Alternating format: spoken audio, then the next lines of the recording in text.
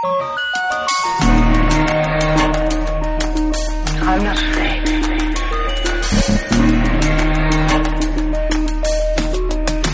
I'm not afraid.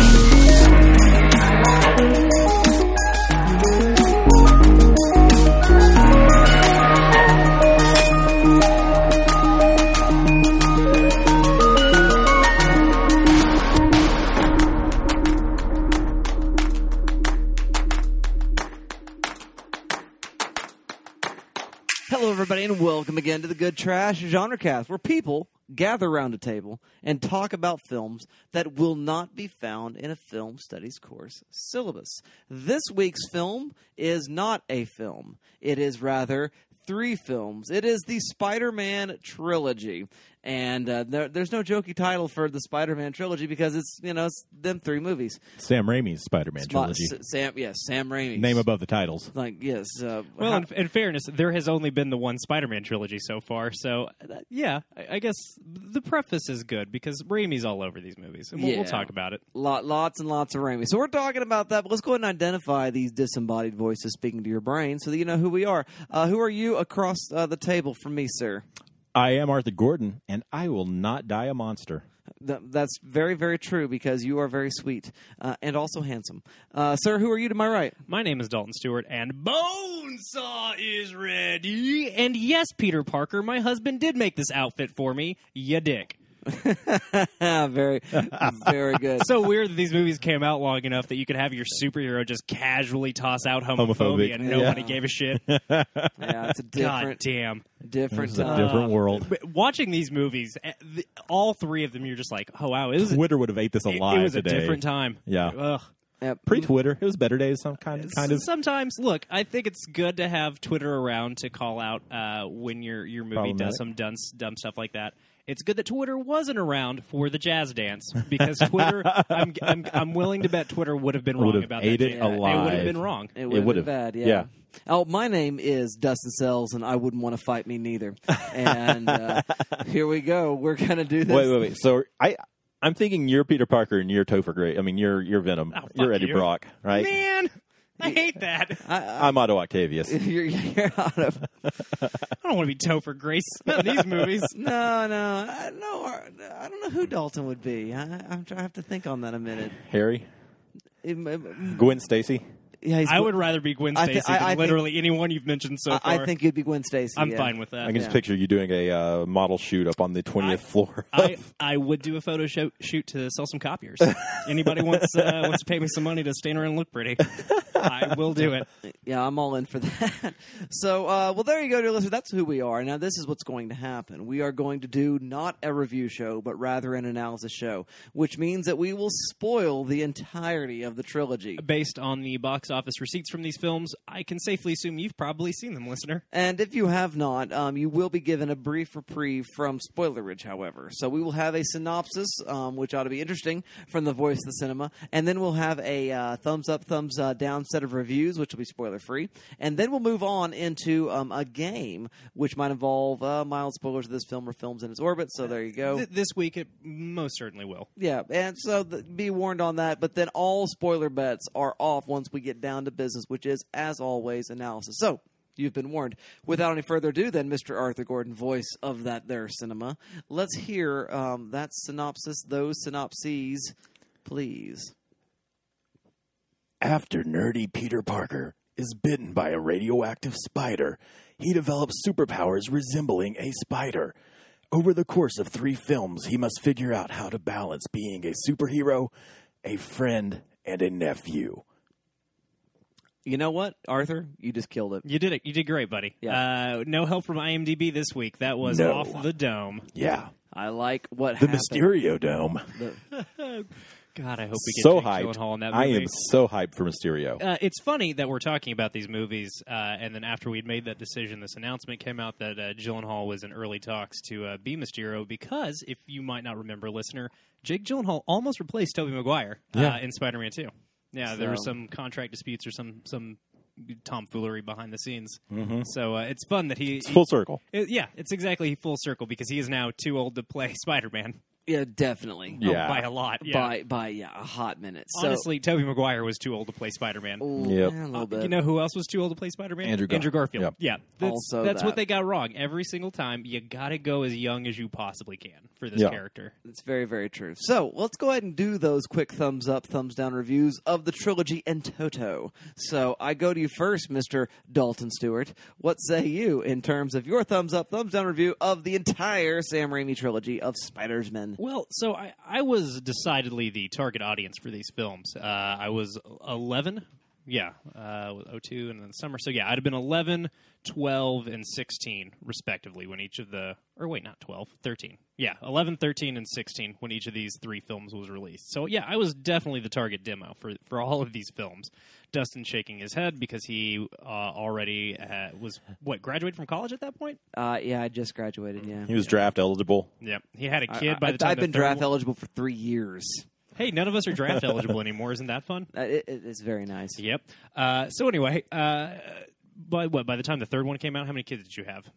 Summer 2007. I'd had both of them. Okay, so wow, you Well, definitely feel old. yeah, I had both of them by then, yeah. Well, you're the target audience too. They wanted you to take your kids so they could have your money. They're a little small. One was wearing diapers and not, Doesn't matter. I don't think Sony cares. had yet to enter. There were toys. They were for Had kids. yet to enter the mirror stage. So yeah, I was definitely targeted for these movies, and I went for them. A whole hat. Spider-Man 1 was the first DVD that I ever purchased with my own money, the money that I made mowing my father's lawn, and I hotly and readily threw my money to get that DVD. So yeah, I was a big fan of these movies coming out. I even was somewhat of a defender of 3 when it came out. I recognized that it was not bad or was not good, and I didn't understand why, but I still liked things about it. But it was fun to be part of these films coming out and grow with them and become more of a film fan throughout the release of these 3 films. And by the time I got to the third one, having enough of a critical eye to be like, wait a second, hold on, that wasn't very good. And now it's been fun to revisit them and realize none of them are that good. Some of them are better than others. I personally think 2 holds its ground. I think it really is one of the better superhero movies that's ever been released, and I think we'll probably talk more about that in analysis and in our gameplay. What is so good about 2? But I really was surprised how well 2 has aged, because the first one has not aged very well, and I was kind of disappointed by that because, again, this is a film that I loved very dearly when it came out, and I think a lot of things still work. I think Tobey Maguire and Kirsten Dunst, their chemistry really does carry a lot of these films, and that's something that the MCU films have had a hard time with, is having heroes and love interests whose chemistry can carry films. And I think that's why the MCU has started to kind of eschew love and sex kind of whole hat in their films. Because they've realized, it doesn't really work in superhero movies. And honestly, it doesn't. The melodrama that makes comic books so exciting doesn't really carry over to film very well, because you only have, 2.5 hours max to tell these stories, and finding the time to actually develop a love interest within that runtime takes a lot away from the other busy work that superhero movies have to do. Well, they tend to rest on will they or won't they? Exactly. And that's just, that's you just need serial production for that kind of stuff. Absolutely. And I think a big part of this going in was Sony knew that they were going to make probably at least 2 movies. And they even, based on the pre-sale receipts alone, they greenlit the third one before the second movie even came out. So this is firmly kind of setting the stage for how we know superhero movie production at this point. Batman was a guaranteed hit when it came out in '89, but they hadn't greenlit any sequels until after they found out that they made money. Sequels were greenlit right on top of each other, right on top of the preceding film with this, and obviously that's how it's done now. You don't make a superhero movie unless you're sure that you're going to make enough money to make another one. So it's kind of interesting where this sits in the history of the superhero genre, which I'm sure we'll talk about a little bit later. But overall, the films are charming. There's a lot of heart here. I think you can tell that Sam Raimi is invested in these films. Even in the moments that don't work, you can see that there is passion. And I think the less passion there is, the more the films suffer for it, as we'll talk about when we get to talking about analysis with number 3. Which, look, I'm here to say, Emo Peter is great. He's fantastic. It's hilarious, and it is exactly what that character would think is cool. And that is why it works. And anybody who thinks that movie is bad because of the jazz dance is wrong. It's bad because it's got too many subplots. And I think that's part of what makes the first 2 movies work, is there's very few subplots. They're pretty cleanly plotted films. I think the first movie has a problem that a lot of early superhero movies has, is it feels the need to explain how superheroes work to the audience. They have to explain costumes and powers and backstories, and I think as we have made more of these films, I think the powers that be that create these products have realized, no, audiences are willing to just buy into worlds where superheroes exist, and we don't need to explain every single thing. Especially the aspect of every one of these movies has to have an origin for the villain. Which, again, now that we've gotten further out, very few of them do. I mean, Spider-Man Homecoming has some very light origin stuff. And again, we're probably going to talk a lot about the other Spider-Man films that exist today, I imagine. At least Arthur probably will. I reckon y'all will. Yeah, well, Arthur's seen the Amazing Spider-Man films. I have not. I know you haven't. I saw the first one. I saw the Lizard Man one. Okay. So, yeah, I haven't even... Yeah, I didn't see either of the Amazings. I had no interest, honestly. But I think I'll probably name check Homecoming a lot, just because I think all of the things that don't work about these 3 films are the things that work in Spider-Man 3 or in Spider-Man Homecoming. Overall, I'm soft on this trilogy. I think it's perfectly fine. I think it's nice. I think if you did teach a film studies course about superhero films as a genre, you probably would have to talk about these 3 films, but it's literally the only reason you would bother to talk about any of them. Whereas you probably could see yourself invoking, if you were building the syllabus for a course on, post 9/11 action films, you'd probably talk about The Dark Knight. That probably would come up in a film studies course. But unless it was a genre-specific type thing, no, the Spider-Man trilogy is not going to come up. That trailer reshoot would just be a lecture point, and you wouldn't watch the film, I think. No, absolutely in not. that particular curriculum. Yeah, no. They are fascinating and baffling and frustrating films all the way through, and I think the only one that works without reservations is Spider-Man 2. And it's interesting to go back and revisit these films, especially the second one, which has been heralded as one of the greatest superhero movies ever made for a very long time. And it was cool to see that the praise for that movie held up. It was interesting to see that 3 has aged a lot better than it got credit for, and it was disappointing to see that the first movie doesn't really work as well as it once did. And I think in large part that has to do with studios and writers and directors not really knowing how to make superhero movies just yet. The nut had yet to be cracked.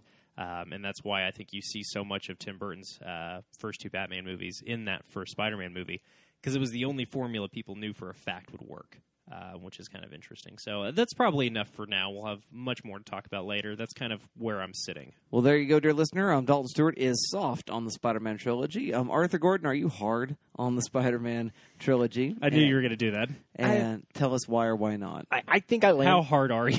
Oh, man. On a scale of Norman Osborn's flying hoverboard to Dr. Octavius's tentacle arms, I think I land a lot where Dalton does. 2 is, I think, the most cohesive, strongest of this unit. Yeah. And I think, the whole film has charm. Oh, the whole trilogy has charms. I think all 3 films do have a lot of heart, which I think is key. One of the things I think Sam Raimi really excels at, and one of the strengths of these films, is the character development that is built throughout the films. Peter Parker, Mary Jane Watson, Harry Osborn, we kind of get to see them grow and change and evolve. At least, Peter Parker and Harry to some extent. Mary Jane kind of does, kind of doesn't. They have an interesting relationship, and I like it. I like the way that relationship is played throughout the film. It actually feels realized in ways that you don't normally get from this kind of movie. Yeah. Comparison to something like Thor and Jane or something like that. I would even say something like the Iron Man films, Gwyneth Paltrow and Robert Downey Jr., because that's probably the only modern superhero film where the love interest has stayed around. There's a consistent arc. Yeah, and the films have continually tried to advance the arc. Yeah. But it's never been a key moment to, who Iron Man is. It's always been a kind of tertiary plot, whereas Mary Jane is huge you're for absolutely Spider-Man. Yeah. She's the focus of literal. Here's the thing that does kind of suck when you watch all three back to back. Literally every movie ends with her being a damsel in distress. Yeah. Literally Yes. every single one. Every single one. She is core to what Spider-Man is, and they really, they play with some ideas on that bridge in the first movie where you wonder what they're going to do with it because, you know the history of the comics and Gwen Stacy and Mary Jane and how the relationship ends or whatever, So you will kind of wonder if they're going to play with that idea there with the Green Goblin. The first movie, though, to me, it's a mixed bag. It's really two movies. And there's a real hard shift about halfway through. And it's bizarre because, time has seemed to advance after they've graduated. And it's a really weird, hard shift that doesn't work for me. There is a temporal, gap. Yeah. Well, and every once in a while, they will name check, or not name check. They'll make reference to how long it has been since certain things have occurred. Yeah. They say in Spider-Man 3, it's only been 2 years since he became Spider-Man, and that's absurd. Yeah. It's absolutely Ridiculous. absurd. Yeah. And so the first movie there's a lot of heart. There's some great character moments, but it structurally doesn't work as well. I think 2 is just so cohesive. We get a great villain.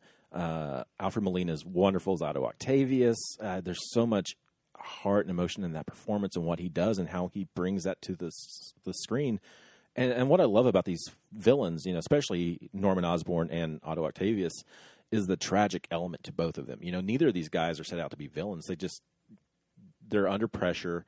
Norman is trying to meet his deadlines. He's about to lose all of his funding and things like this. And then, he's just trying to succeed. Yeah, he's not portrayed as particularly villainous until he becomes a Green Goblin. Yeah. I mean, he seems like he's kind of a rough dad, but he's not ever portrayed to be a monster until the change. Yeah. And I love the way that Willem Dafoe plays it. I think he does a wonderful job. He gets to do that kind of crazy thing. He gets to do the voices. He's having such a good time. Yeah. Yeah. And he's great. He's great casting as Norman Osborn. And Alfred Molina brings so much pathos to that role.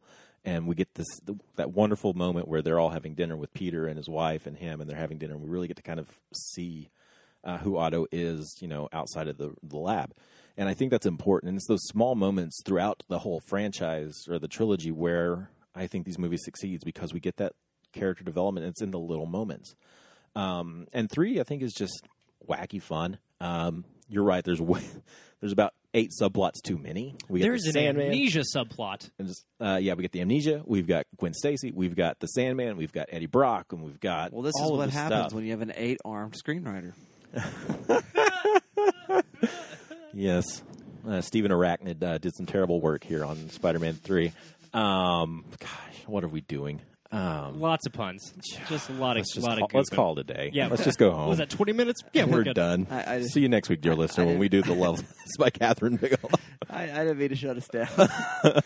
You're absolutely right, though, Arthur. I mean, thank you for saying I'm right, but you're right too. I mean, you were the first one to mention it in our group chat. You're like, this is why it doesn't work. There's just too much going on. And you can tell that Raimi's focus is really on Peter Parker and Mary Jane. I mean, we get a scene of the Sandman, and then 30 minutes later, oh yeah, we've got Eddie Brock here too. And then 30 minutes later, oh yeah, don't forget about the Sandman. Like, they're just there to fill in some gaps in the story, and it doesn't work. But there's a lot of fun there. I think that the tone fits with what Raimi's been doing the entire time. I mentioned this in our group chat.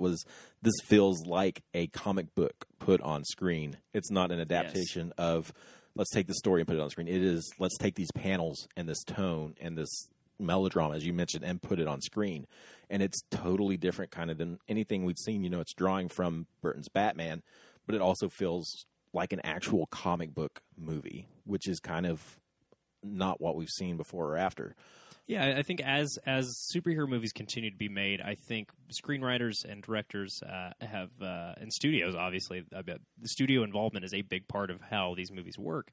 And I think that's been why the MCU has consistently worked is Kevin Feige, I think, realized that, no, you have to have a producer kind of overseeing all of these things because it's too much to ask. It's too much to ask for a director to chart out this many movies at once. Yeah. It's just not fair. And I think that's why they've worked. But you're right, Arthur, that Raimi does kind of have a cohesive vision here where he says, no, we're going to try to make these as comic booky as possible. I think in 3 is the times that it doesn't work because there's so much going on that he has a much harder time balancing the tone that he's navigated so seamlessly in the other 2 films. Yeah.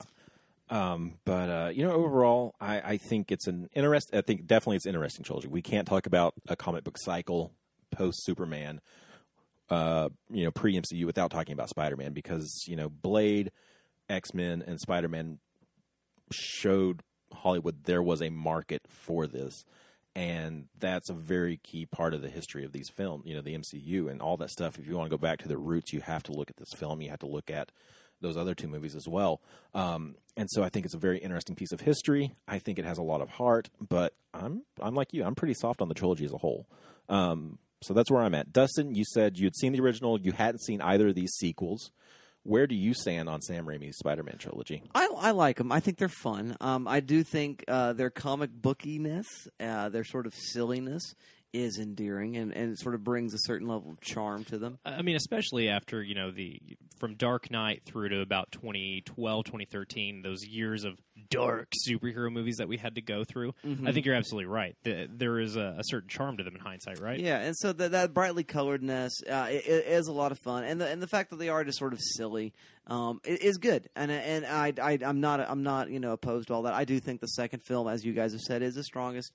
I only watched the 2.1, so I haven't actually seen the theatrical cut. You went ahead and watched that beefy cut. Yeah, because I hadn't seen 2 or 3 at all, and so I just went, well, if I'm going to watch them, I'll watch it all. And Fair so, enough. Yeah. You didn't watch the editor's cut of 3? There's an editor's cut Yeah. of 3. Here's the thing. It just came out like a year ago. Oh, really? Yeah, the editor's cut just dropped. Sony realized they could make a little bit of money with Homecoming coming out. So the summer that Homecoming came out, they dropped that Ultimate Spider-Man Trilogy collection, which included that editor's cut, which apparently it's actually shorter. It's not a... Yeah, I noticed. It's just they use alternate takes, they rearrange a couple of things. Okay. And I've heard that it actually is a little bit more cohesive just by rearranging a couple of events. Which is that or interesting. taking some of them out would help, but Yeah. which is sort of a mess. But what's interesting about the third installment is that it feels like a crossover. It feels like Spectacular, Amazing, and I think just Spider-Man. Are those the 3 Spider-Man titles? Yeah, there's been several that have rotated out throughout the years. But yeah. Yeah, but my nerd credentials just went away. But you're right. But it's jam-packed the way Avengers Infinity War is. Yeah. The problem is they hadn't quite figured out how to make a movie that brimming with characters yet. And so it does feel like, this is going on, but also this is going on. So we've got this sort of Sandman storyline. It's also going on with this Venom storyline, which is also going on with this, love triangle, Peter marries Mary Jane episode, with the heart-shaped spider face and all of that kind of, so it feels like it's all that stuff going on with a giant-sized Spider-Man sort of overlaid on top of all of it. And so as a comic book fan, you go, okay, messy, but yeah, it's fine. And that each individual, but you don't have the, sort of discrete, cohesive sets with which to connect those dots. And so that's where it doesn't have that sort of serialization that really would have helped. I think the third installment as a television series, a 13-episode television series, probably could Flesh it out. Totally could have been done. Yeah. Longer or much shorter, one or the other. One of the things, speaking of that, because I battled with this in my head about the first film, in that the way it's structured, and I don't know if it was intentional to set it up almost as episodic, like a comic book. Here's episode 1, here's episode 2, here's episode 3, or if it was just and I think maybe it just translated poorly, or if it was just a poor shift in the narrative, the way it's structured in one. Because that was the thing I was kind of go back and forth in my head on was, is he trying to do, bringing the comic book to the screen, these stories are stretched out over, 2, 4, 5, 8 issues, whatever. Mm-hmm. And so I was kind of wondering that in hindsight, with the way that first film is plotted and set up, if he was doing something like that, where he's got, this is issue 1, this is issue 2, issue 3 within this story of Spider-Man. It does sort of have that feel to it. So I'd be curious to know what the screenwriter would say. And I forget which ones Raimi actually wrote. He wrote the last one. I know him and his brother wrote that with. They had somebody come in and do some rewrites of their draft. But as we're talking, I'll make sure we get that pulled up so we can discuss what Raimi did and didn't write. But overall, it works just fine. The melodrama stuff is silly. I don't like the use or disuse or underuse of Kirsten Dunst. But I really like James Franco. I especially like Amnesia Franco. I'm the biggest fan of Amnesia Franco. Making omelets? Flipping an omelet. Making omelets. Since we have been talking about it a lot lately, though, this is a good time to mention that Franco is potentially a gross person, and you probably should not ever hang out with him. Yeah. Which is disappointing, because I like Franco as a performer. I like him in these movies. I don't like him as a real person, apparently. He's which a bit is of a creep. bummer. Yeah. Well, and when he's doing a bit of a creep, I would say he's a huge creep. extreme, considering he allegedly took his dick out in the back of a limo. And anyway, we don't need to talk about that. Yeah. This Another is day. Yeah, That's all very, very bad. no, it's all incredibly bad, Yeah. and definitely colored watching these movies for me. A little bit. I did hate him better. I did hate him more effectively Yeah, when me he's too. being bad guy. It made me less interested When he's in eating his redemption. pie. Yeah. Yeah. The revenge pie is so funny. It made me less interested in his redemption arc. Again, much like we talked with Kevin Spacey when we talked about Baby Driver. It can't not color your perception know. of a film. Yeah, absolutely. So, But you're right. The performance itself is interesting. it's pretty good, yeah. Yeah. And like I said, I do like when he puts on the charm. I think he does a good job of being the sort of nice friend. Like, oh, yeah, that's why we like this guy. This is why we're sad about him going so bad, you know? Yeah. So that's a good thing, which is honestly a lot like my sort of personal arc and just my relationship with James Franco as an actor. It's like, oh, yeah, I really like him. And I'm very sad that he went so bad. So there's a lot of real life kind of, dynamic working there with my viewing experience. But yeah, overall I liked it. The Danny Elfman score does make it feel very Batman-y in bad ways. And also some of the use of churches and gothic imagery and that kind of stuff. I'm like, yeah, there is a way it's very caught up in the Burton verse. And so, but whatever. That being said, I'm pretty okay with it. I'm not just hard out churning. This is amazing, but I'm like, okay, yeah. Oh, I'm okay. I'd watch. It's this not again. an amazing Spider-Man. It's an all right Spider-Man. It's not spectacular. It's the very okay Spider-Man. By the way, Raimi, both Sam and Ivan, only worked on the screenplay for the third. Excuse me, only worked on the screenplay for the third movie. There we go. That's how we make words. David Koepp is the sole credited screenwriter on the first one, and the second one has like 4 screenwriters, none of which I'm going to bother to read just because it's a long list. Fair enough. They did a very good job on the second one. They did. Yeah, great script. So, well, there you go, dear listener. Those are our biases. We are pro, but not hard pro. We're just like, okay, pro. So there you go with the Spider-Man trilogy and our thoughts. We'd like for you to participate in this conversation via social media, and Dalton's going to tell you where all of those things can be found. I certainly will. We don't have any retractions to make this week, unlike J. Jonah Jameson. But if you do want to let us know that we should make a retraction, you can do that. Our email address is goodtrashgenrecast@gmail.com. If you want to stay up to date with what we're doing daily, weekly, that's going to be Twitter @good_trash, the home for all things Good Trash Media, not just this podcast, but also the Praise Down with Heath and Alex, one of the currently the only other show on our network. But if you want to hear all those other shows we've made in the past, you can go on over to goodtrashmedia.com. That is the home for all of our written content and the archives for all of the shows that we've ever made. You don't need to go to Facebook. That's fine. It exists. We're on there. You can probably find us. Don't use it. Frankly, you don't need to use the Twitter that much either. We've got some fun polls out there, and we'll always let you know as soon as the episodes are live on Twitter. But look, just subscribe, rate, and review to the show on iTunes or Stitcher Radio.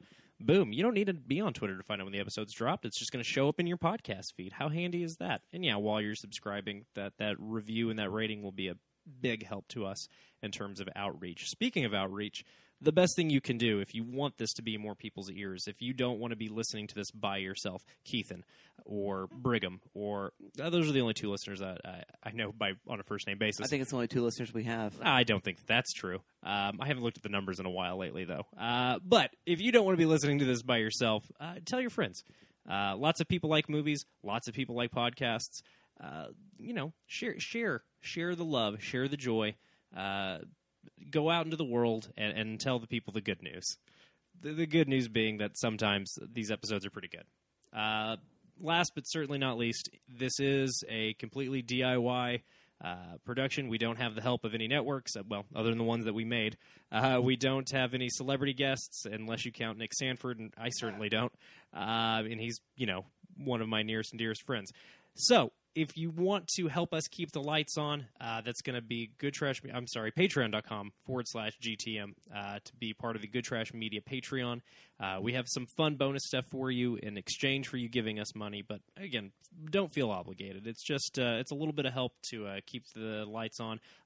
Made possible this marathon, that's for sure. We went ahead and used our Patreon receipts to buy the Spider-Man trilogy because it's not streaming anywhere. No. Sony's got that on lock.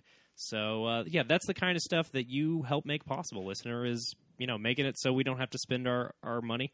Because, we spend our money on web hosting fees and shit. Right. I don't even know if I'm supposed to say this, but I think I'm gonna. No, that's fine. Just to tell you what the next Patreon bonus is, dear listener. If you're curious as to whether or not this material is Oh, yeah, tell them. You know, we always do a monthly. This is what we're fired up in pop culture, and just sort of like a roundtable of us talking. We try about. to do a quarterly Patreon exclusive review of some kind. Yeah, and so we're going to do something we've never done. It's a review of a miniseries in its entirety. We're going to look at Steven Soderbergh's Mosaic, and there are several possible ways in which you can get through the narrative of this via both the app/web page, web game almost. It's not quite choose your adventure, but it's sort of choose your narrative storyline, and also the miniseries available through HBO. And we're all three going to go through different experiences of this. One of us is going to go through the series. One of us is going to go through the entirety of the web, making sure we check out all the different nodes of the story. And then one of us is just going to go the most economical route from beginning to end possible.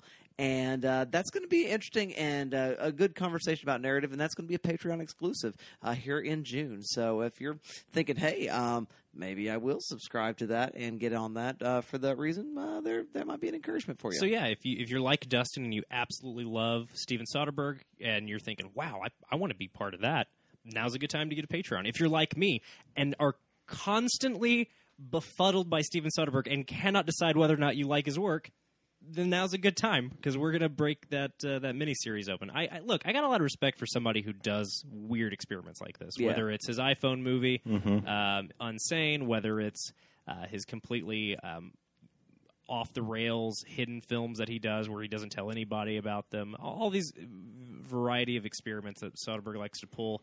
I do find him interesting, and I think that'll make our discussion of Mosaic interesting. Where are you at on old Stevie? I love the idea of Soderbergh. I haven't seen all his work, but I just love anybody who will look at a person and say, oh, you used to be a male dancer. Let's make a movie about that. Yeah, you could be a star. Yeah. Oh, you're an MMA fighter. Let's make a movie about that. Yeah, I think he's fascinating. And, he's going to do, Sex, Lies, Videotape. Oh, let's make Ocean's 11. I think he's just got such a fascinating filmography. I think he just picks interesting choices. Yeah. I think he's just got an interesting mind. I don't know that I love all of his films. I'm not like diehard Soderbergh. I just love the idea that he's willing to experiment, take risks, try new things, and do something different. You're absolutely right. When you look at that filmography, you go, whoa, that's a weird career. Yeah. So, yeah, it'll be a fun Patreon exclusive coming soon. Yeah. And if you want to play along at home, you can, because the app is free to download, so you can watch all that stuff for free without having to worry about getting HBO or anything like that. So if you want to play along and let us know how your adventure goes with it, let us know. I think I'm going to fast track on the app. I think Dalton's hitting the HBO up, and Dustin's going to go full bore. Full bore with the app. Yeah. And I may watch the series too. I don't know. And the app is. I think the app. You do the fast track. You start at a narrative thread and follow it through or whatever. But you can also go through what Dustin was mentioning and watch all the videos. But then you can also explore all the investigation files. So it's a very in-depth process. Oh, it's a very real meta text type thing. Yeah. Paratext, metatext. Yeah. They'll be interesting. Yeah, I think it'll be fun. I'm only going to watch the TV show. Yeah, and if you're curious, we all get the same basic story, but our viewing experience of it, what we see, the point of view that we see it from will change depending on how we go. This does sound like a fascinating experiment that him and HBO did, and I think our consumption of it will be a fun experiment. Yeah. So, well, there you go, dear listener. Enough talking about Patreon stuff. I think it's time to play the game. It might feel good, it might sound a little something, but damn the game if it don't mean nothing. What is game? Who got game? Where's the game in life? Behind the game, behind the game. I got game, she got game, we got game, they got game, he got game. It might feel good, it might sound a little something, but fuck the game if it ain't saying nothing. Damn, was it something I said? And we are back here talking about our gameplay this week, which is our favorite moments of the Spider-Man trilogy. That's right, favorite moments from Sam Raimi's Spider-Man trilogy, brought to you by Patreon. Dustin said he was done talking about it, but I'm not. Thanks, Patreon donators, for allowing us to buy the Spider-Man trilogy. Everything from this point on is going to be behind a paywall. If you want to hear our analysis of Spider-Man 3, go over to Patreon. If you're listening to this right now and you haven't given us money, punch yourself in the leg really hard. Okay, now you can listen. I think I speak for all of us that the best thing about all of these films is the casting of J.K. Simmons as J. Jonah Jameson. Without a doubt. I mean, we can just go ahead and say up top, that is the moment of the movie. One of my favorite moments that didn't make my list is when Peter first comes to give him the pictures, and he goes, crap, mega crap. It's great. Yeah. Ugh. It's inspired casting. Simmons is so... There is having a blast. There is definitely a Simmons moment in my top 3. So, Oh, really? Okay. for sure. When I think it's Harry... It's $100 for the film. Harold Raimi, I think is his name. Sam Raimi's brother as the recurring... Is that who that is? I don't know what his job at the Bugle is. He's just pitching ideas and getting just crapped always on. pitching Yeah. ideas at Jameson. He's just getting shot down. Yeah, it's so great. That's not a very happy life. I do love the moment. Also, that's Sam Raimi's daughter who charges J. Jonah Jameson $100 for an empty camera. It's great. It is a brilliant moment. All right, well, there you go, dear listener. Now you sort of know how the game works. We're going to play it right now. Arthur, what is your first pick for favorite Spider-Man trilogy moments? Well, I've already referenced this point earlier in the episode, so I'm not going to go too far into it.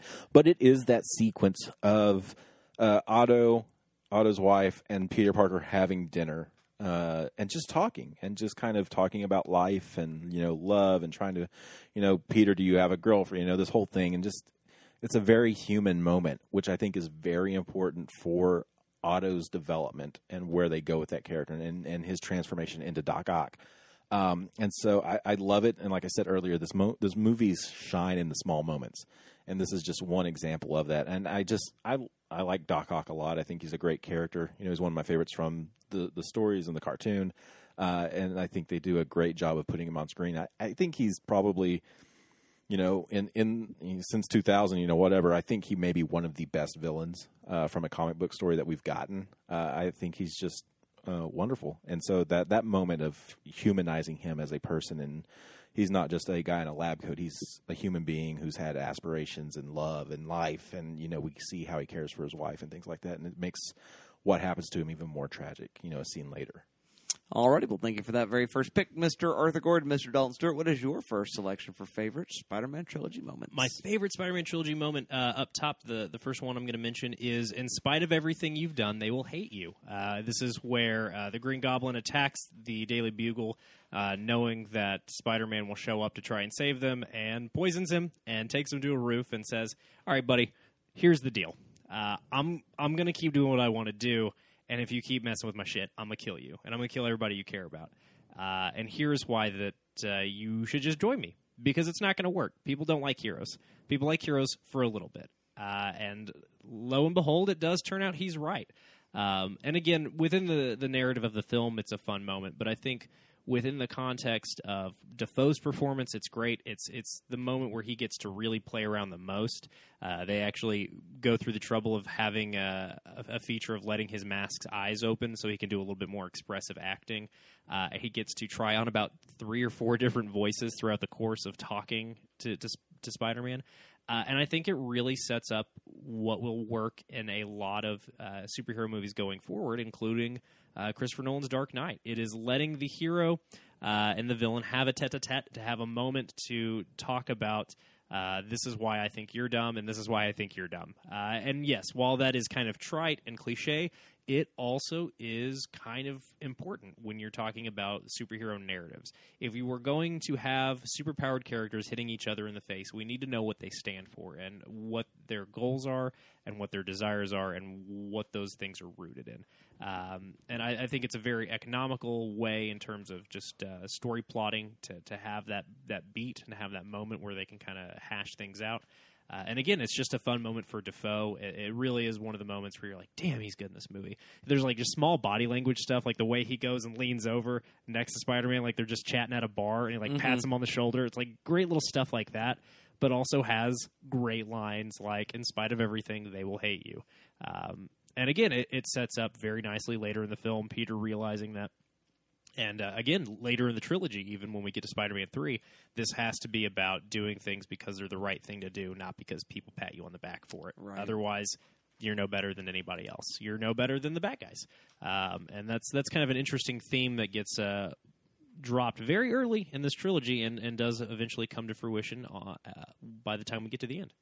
Alrighty, well, thank you very much for that. My first selection, I do love in all superhero narratives that moment of realization of powers. Like I love all, and there are several little sort of moments where he's realizing bits and pieces of how he can put this together. But the fight scene with Flash, guys, It's good. I mean that especially that punch in which he punches Dux and is so fast he's able to look back at him and look back and make a double take like, wow, I'm moving really fast and he can't touch me. That is amazing.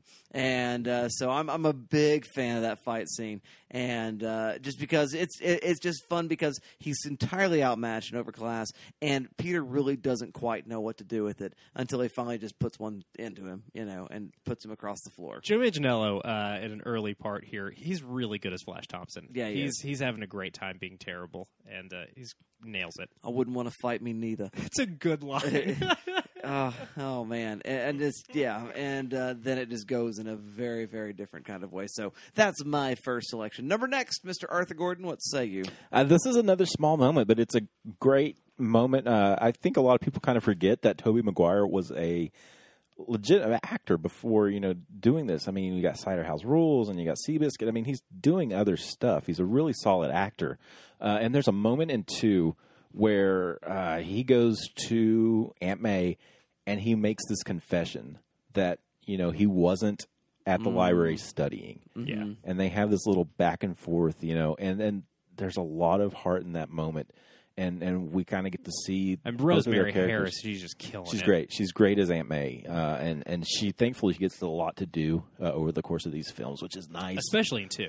Yeah, and that Aunt May. I mean, if you're familiar with the character of Spider-Man, you know how important Aunt May is to Spider-Man. Like, she drives so much of what Peter Parker does. He doesn't want to. The whole reason he battles with the responsibility of being Spider-Man and his identity is he doesn't want anything to happen to Aunt May or MJ even. But Aunt May is, it's his mother, and that moment is so heartbreaking when she realizes, he, in a sense was almost responsible. The events that he had led to this, the taking of Ben. And they both play it so well, but we really get to see Maguire act. It's not really the melodrama thing. It's not the over-the-top camp. It's a really raw, emotional performance from him in that moment. And I think it just speaks volumes in this kind of very quiet place in the film. Absolutely, absolutely. Thank you very much for that, Mr. Arthur Gordon. Mr. Dalton Stewart, what is your number next pick? My number next pick is actually another small moment between Aunt May and Peter. It's actually a little bit later in the movie after he has declared, "I am Spider-Man no more," which is a grammatically weird thing to say. But he goes over to Aunt May's house and realizes she's packing. Yeah. She didn't tell him she was packing. He's kind of been off the radar lately and realizes that he's been missing out on what's happening in people's lives. Yeah. And he's like, "Wait, you're moving?" She's like, "Yeah, I'm moving."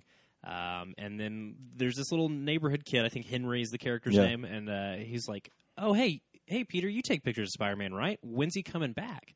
And he's like, "Oh, I don't know if he's going to come back," and he leaves, and May, in a moment that I think is supposed to tell us that Aunt May suspects Peter is Spider-Man, although it never becomes clear throughout these films if she's pieced it together or not. But it's that same small moment. It's kind of the culmination of that scene Arthur was just talking about, that moment of forgiveness where she tells Peter, it's okay, I still love you. And in this next scene, she's reminding him of, look, here's what you have to do with that forgiveness I've given you. You have to remember that there is a hero in everyone, because kids like Henry need somebody that they can look up to and aspire to be, somebody that encourages us to dig a little bit deeper and go a little bit longer and try to be a little bit better. It's a beautiful scene. It's a scene that I was surprised to find still makes me cry to this day. I always would name check it on People's History back when we did those interviews as one of the scenes that always makes me cry when people would ask me if they were having trouble coming up with their own answer. That was the one I always dropped. I was surprised that it does, in fact, still make me cry, and it really works. That moment, that quiet moment. Again, talking about Tobey Maguire being a real actor, has nothing to do but react in that scene, and does so quietly and so precisely. Like, it's just like a little bit of, like, his eyes are just welling up a little bit. You see this like hint of sadness and inspiration in his eyes. It's, I think, really, really powerful. And then again, I'm going to cheat a little bit and say the scene that kind of directly motivates and pushes forward is the train scene. Now, again, that is probably the action highlight of this entire trilogy is Doc Ock and Spider-Man fighting on top of that building and then on the train. But it culminates in the moment of real heroism from Peter. And honestly, in a way that he doesn't really get throughout the rest of the movies. I mean, it is the big hero moment for the trilogy. There are times when he saves other people, but it's always predicated on intentional acts by the bad guys. Well, this is an intentional act by the bad guy. It's always small things. Yeah, they show him saving people a lot, which I think we'll talk about in analysis is a thing that I really enjoy about these movies. But it is just highlighting the selfless act of heroism to the point where it almost kills him. And you have this great moment of people appreciating him and his sacrifice, and it's a nice moment that he doesn't get to see because he's unconscious. And again, I think those two moments are so tightly tied together that I had to mention them both. But again, and that's the strength of these movies, right? There's a small, beautiful dialogue scene that leads us into a pretty bombastic action set piece. And my next pick is a bombastic action set piece, and it is the first Doc Ock fight with Spider-Man on the building with Aunt May in tow. That one's good. Yeah. Oh, man. And I love the way they're able to sort of stitch together, obviously, some real-life photography of the building, CGI characters, occasionally inserts of real-life characters, and choreograph this fight scene in which falling is part of the fighting, that gravity plays into it. And the way Those tentacles look so good, by the way. Those Yeah, they tentacles do. look great. So they're very, very excellent sort of prop/CGI design, character design, I guess you'd have to almost say, for those tentacles. Oh, they do give them a lot of personality. And there's a lot of athleticism to the way Peter Parker, Spider-Man moves. In that it's he's obviously a superhuman superhero doing things that a person couldn't, but it's the sort of thing a human being could conceivably do. And there's an athleticism to the way in which they sort of choreograph Peter Parker there, Spider-Man there. And I really, really just love that particular fight scene. And it's, again, just use of gravity, balletic movement, and just the sort of the physicality of that. Sometimes CGI fight scenes seem pretty insubstantial, and that's one in particular that I think is very, very solid. Well, and I think part of what works so well about it, other than the advancement in technology from 1 to 2, is just they've kind of figured out a little bit more, because there's not a lot of like really kind of high-flying crazy stuff in the first one. But they really throw ideas and money at these fight scenes between him and Otto Octavius. And you're right, it just, even though there are moments where you're like, well, this is clearly coming from inside of a computer, they find a way to make it dramatically interesting and visually interesting. And you're absolutely right. That's the strength of all of those scenes in 2, is the ways in which Raimi and company find a way to make CGI photography dramatically and photographically interesting, which is really impressive, honestly, because there's, so many movies that we've seen where it's not interesting at all. I mean, God, if you want to cut to 10 years later with Man of Steel, there's a whole lot of CGI photography in that movie that's not nearly as interesting as some of the stuff we got here. So, great pick, Dustin. Arthur, where are you at? Where are we coming up now, buddy? This is a complete opposite of A Quiet Moment. This is the jazz club sequence in Spider-Man You 3. love it. So It's good. And it is the complete culmination of this tonal framework that Raimi has built. There's a bit of camp in all these films, and 3 is the culmination of that. And it makes sense for Peter Parker to do this where he's at. He has become so spite-filled because of the suit and just his ego. You know, he doesn't need MJ anymore, right? And so he's going to go there and rub it in her face. I was just really amazed that Spiders had great piano skills. I just Hey, did when you not got know. 8 hands, you can hit all those notes, Boom. baby. Probably true, yeah. But yeah, just the complete absurdity of this appearing in this film, you know, and so many people panned it because of that when it first came I out. hated it. But there's something charming about, he starts playing jazz piano. It's fun. And then he gets up and does a whole dance number across the room. And it is a blast. Well, it's also immediately preceded by a sequence of him walking down the street shooting handguns at people, at women. He is enjoying. Look, the culmination of that is so great, Arthur, because you've got these scenes of him walking around, realizing women find him super attractive when he's wearing this black suit, and then leaning way too into it and being like, "Hey, hey, just like what's upping every woman he passes, and, Yeah. and the double takes turned to ugh. Yeah. And then it culminates in it just becoming so gross and toxic, and yet, kind of cool because there's a lot of fun athleticism in there. Yeah. And it's also completely vile and gross. Yeah. And I think audiences were not prepared for Peter Parker, one, being that mean and that shitty, and also that goofy at the same time. Yeah. Yeah, it is buck wild. And I think if the film itself, you mentioned this earlier, it's kind of tonally conflicted, and I think if the film had been able to maintain that kind of campier tone, it would work a lot better, in comparison to the whole film itself. But I think as a moment, it's brilliant. I think it's a real shot in the arm for what that film needs, because it is so kind of bogged down in its narrative that it needs a kind of burst of energy about that point in the film. So I appreciate what he's doing there. Awesome. I like that pick a lot, Mr. Arthur Gordon. What is your number last pick, Mr. Dalton Stewart? Well, I'm actually going to go with one of my honorable mentions because the Jazz Club was one of mine. So I'll pull one of my honorable mentions out, and it is, again, from 3. There's a lot of moments in 3 that I think are really great. There's the amazing special effect of the birth of Sandman, but I want to go ahead and go with the smaller moment that's also tied to MJ and Peter's relationship, and it's his attempted proposal at the French restaurant featuring Bruce Campbell, who is great as the maitre d'. But I think it is the culmination of Raimi taking time to let this relationship breathe, because it's here where Peter, without already succumbing to the temptations of his badass new toy, the black suit, has already been not only a shitty superhero, but a really shitty boyfriend. He kissed this woman on stage, doing a thing that was special to him and Mary Jane. By the way, a thing that's special to him and Mary Jane that takes place immediately after she's almost assaulted. And we'll talk about that more in analysis, because holy shit, that's gross. Oh, it's bad. It's really nasty, and you don't realize how gross it is when you're 11. It just seems cool. It's not cool.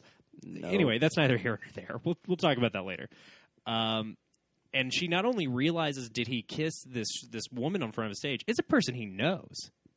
It's a person he knows that he has like a rapport with, that he hasn't told her about. Mm-hmm. That he actively has concealed this person from her, and he does not understand at all what he has done wrong. And I think the film really effectively brings real emotion and pathos and real relationships to this film. It is written so well. And again, talking about tone, there is this entire silliness of Bruce Campbell thinking he's being summoned to bring the glasses of champagne out. Your mileage may vary on whether or not that works for you while this very serious scene is happening. I get a lot of No, I think it works. I think it's a hoot, yeah. But again, Kirsten Dunst really underserved throughout these films, never phones it in, is always doing very, very high-level work. In, again, basically explaining to him why he's a bad boyfriend. She's like, do you not understand why my feelings are hurt? How can you not possibly understand? And again, I think it's great to have Peter, who has been this really kind of sensitive and caring guy throughout, but has also had this tinge of the unrequited love has never gone gross before until the love is reciprocated. When that love is reciprocated, he immediately takes it for granted in a way that's really interesting, especially in this scene. And I think, as we have talked throughout this episode, we've talked about what works about these films is Sam Raimi investing in these relationships and these small moments. And it's a great moment. It's unfortunate that there's not another scene after this that has that much weight, because it makes their reconciliation later in the film feel kind of trite and forced, because we don't have a scene as good as their breakup for the rest of the movie between the two of them.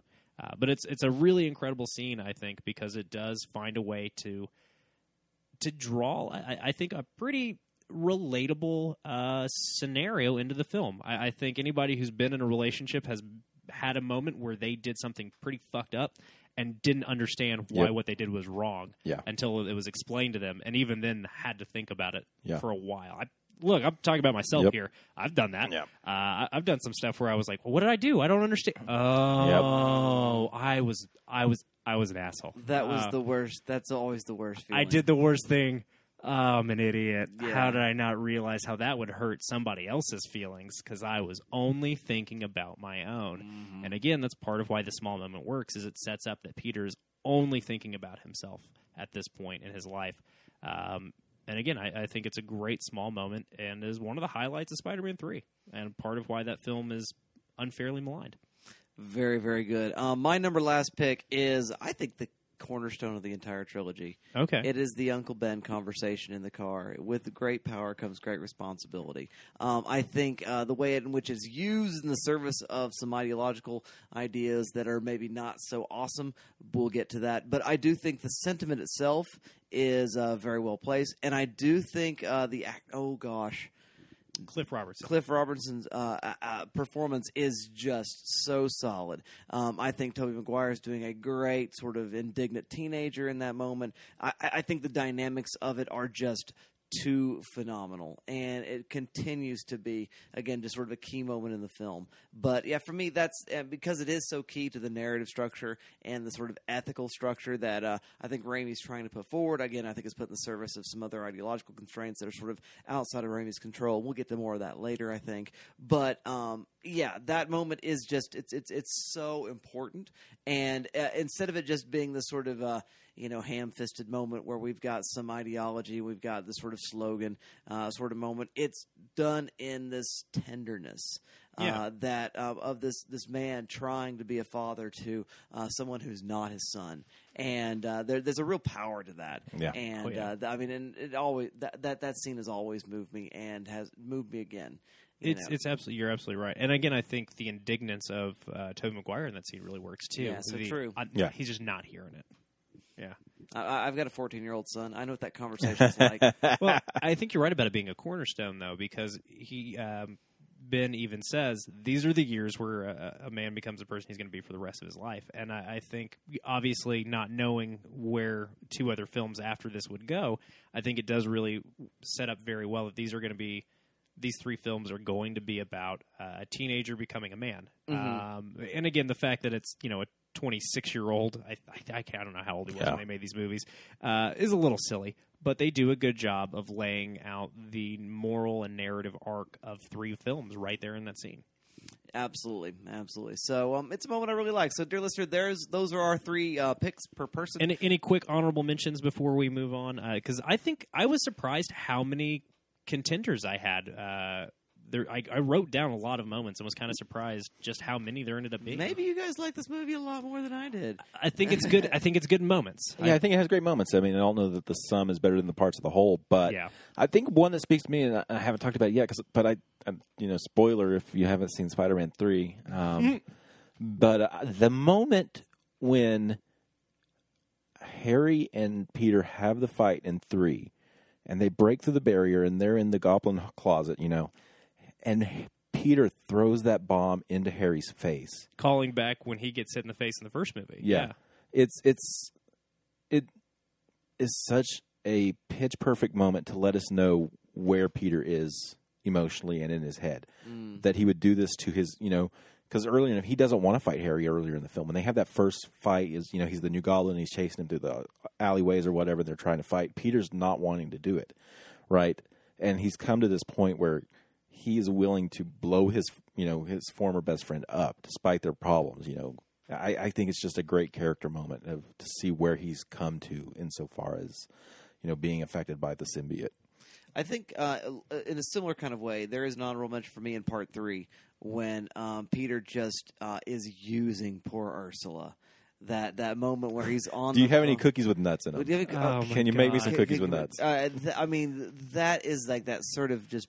Again, just perfect depiction of I don't really care about you at all, and I'm absolutely just using you, and it is utterly oblivious to the extent. Now, it's definitely extreme. Yeah. It's definitely bombastic the way it's going about. But I do love this is how far gone Peter Parker has gone because this is the least sensitive a person could be. Clearly, this person has got a huge crush on him, and he's like, "Yeah, I'm just going to take advantage of this." Yeah, it's Yeah, it's very icky. Well, and again, both of these scenes, lead into the jazz club scene, which ends with him hurting Mary Jane. It's unclear by the way they've cut if he hit her while he was fighting the bouncers or if he just shoved her. But he assaults not only his partner but also his best friend in the span of like a week. Yeah, it's some gnarly stuff. You're absolutely right. I think you're both right in mentioning that the film does a good job of showing how far gone he is. The only honorable mention I want to mention before we move on is the elevator ride with Hal Sparks in Spider-Man 2 when his powers first go on the fritz early in the movie. Yeah. And they're riding on the elevator, and he just thinks he's some guy in cosplay. And Peter getting to open up to a stranger and talk about how uncomfortable it is to be a superhero is really funny. That's the most Spider-Man moment of this film. And the entire of the trilogy. Yeah. That's the thing. We talked about this off air, and this episode's going to go on forever, I know. That's right. But we're covering 3 films, so it's okay. The thing we kind of mentioned off air is I think Sam Raimi gets Peter Parker. I don't think him or the writers, I don't know really where that blame falls. I don't know if the writers get Spider-Man. And how being in that suit affects Peter and how it makes him feel. Yeah. Anybody familiar with Spider-Man's, he's quick-witted, he's sarcastic, he's a smart aleck, right? And there's a lot of humor to him. And, no matter the odds, he's going to make a joke to try and, either make his enemy mad for whatever, he's going to antagonize him in some way. And anytime Peter Parker is in this suit in this trilogy, we never really get those moments. He's always either just swinging through the city or fighting somebody. We never get to see that Spider-Man that we're familiar with from the comics or the cartoons. And I think that moment is the most Spider-Man. It's the perfect balance of, Peter Parker Spider. It rides up in the crotch sometimes. Yeah. And so I appreciate that moment. Yeah, it's great. That's the only honorable mention I wanted to throw out there before we call it a day. It's a good one. I like that. I like that too. Maybe I like more moments in this movie than I thought. Movies than I thought. Lots of good moments. Just they're not always cohesive. The more we talk, I think 2 is the best. I think just without a doubt, it's the most cohesive. It's the strongest emotional. Whatever. But I think 3 is the most interesting. 3 is far and away thematically the most interesting of all of them. Absolutely. Yeah. I would even go as far as to say Spider-Man 3 is one of the most thematically interesting superhero movies of the last 15 years. Because it's such a fucking weird kettle of fish. Yeah. Well, and it doesn't adhere to a 18-strong formula of films. No. Well, all of that makes me very, very excited for us to get down to business. Yes, business. Actually, just kidding, dear listener. This conversation has been so fruitful that we are actually doing, for the first time ever, a 2-parter episode dealing with the Spider-Man trilogy. That's right. Call us Last Podcast on the Left, because we cannot get through an entire episode in one sitting. And it's only fitting that we tackle a trilogy with a multi-part episode. I think so. I don't think we'll go 3 episodes, though. No, nah. I don't. I mean, actually, part 3 will just be else's or insteads. That's all part 3 will be. So we're going to come back with our else's and insteads, and also our analysis, which is going to be really in depth because we got 3 films, and but we're not gonna give the surface level on just the 3 films and just sort of a reading. We're really going to go into it, and we're going to talk about this in a metatextual sense with regard to other films, the other stuff that Raimi's done, the other Spider-Man oeuvre, and also we're going to get really, really theoretical with this stuff. And so Lacan and Freud and Marx and Naomi Wolf and others, Naomi Watts are going to rear their heads. We're going to talk about all kinds of stuff. We're going to talk about incels. And toxic masculinity. Peter Parker is very close to being an incel. Oh, definitely. Yeah. Green Goblin, fall cell. and we're going to talk a lot about 9/11 and the war, and man, it's going to be intense. And so we're very, very excited to be bringing that to you. But we're going to bring it to you in a 3-parter. So 2-parter. Calm down. Calm down, Raymond. It's not a trilogy. What did I say? I said 3. I meant. Calm down, Michael Stahlberg. Man, I just. Yeah. Hey, pump your brakes there, Kevin Feige. Hey, we're going to do one more episode. Just one more. Just one more. We're going to finish this out, and that's it. And that is no more show. So next week, tune in as we talk We'll reboot in about 2 years with the retelling of our origin story. When we all go back to school. If we reboot our origin story, I want to not go to college. Yes, no more debt. The joke is always in my family that I always am in college, and I am going to be in college forever. And they're like, "Oh, you're graduating in 2 years. So what degree are you doing next?" He's Uncle Ben. You're Peter Parker. Oh, fuck, of course. Duh. Man, yeah. You're going to die next week. If we want to bring in the MCU, I guess he could be Tony. With great podcasting comes great responsibility. You're too much of a working class I'm hero Happy to be Hogan. Gasp. You sure as shit are. Because you find me unbearable. Quit texting me, Dalton. Quit texting me. We don't need your help on the podcast this week. It's funny you say that because you and me really go down a wormhole of text conversations that Dustin just barely acknowledges. Yeah. I'm working, man. I'm working too. I just refuse to not be on my phone all the time. I'm always logged right the fuck in. I always just wonder because I'll, 'Cause I'm especially on too Facebook, because you can see, Yeah. when people have read. So we'll have like an 8-hour conversation about something, and then Dustin just like skips to the bottom 2 days Sounds later. good. Because I'm too old to start learning how to use computers. Or phones. Yep. Anyway, dear listener, we're really, this is going to be great. It really, really is. We're really excited to be doing this. So next week is going to be more of the same regarding the Spider-Man. You keep watching. We'll keep talking. I guarantee it. And we'll see you all next time.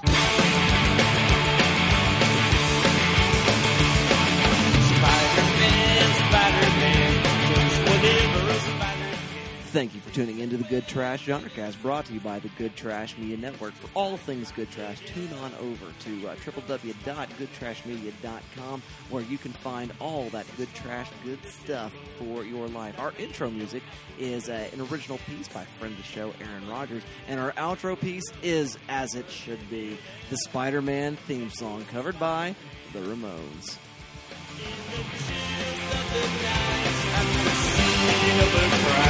Like a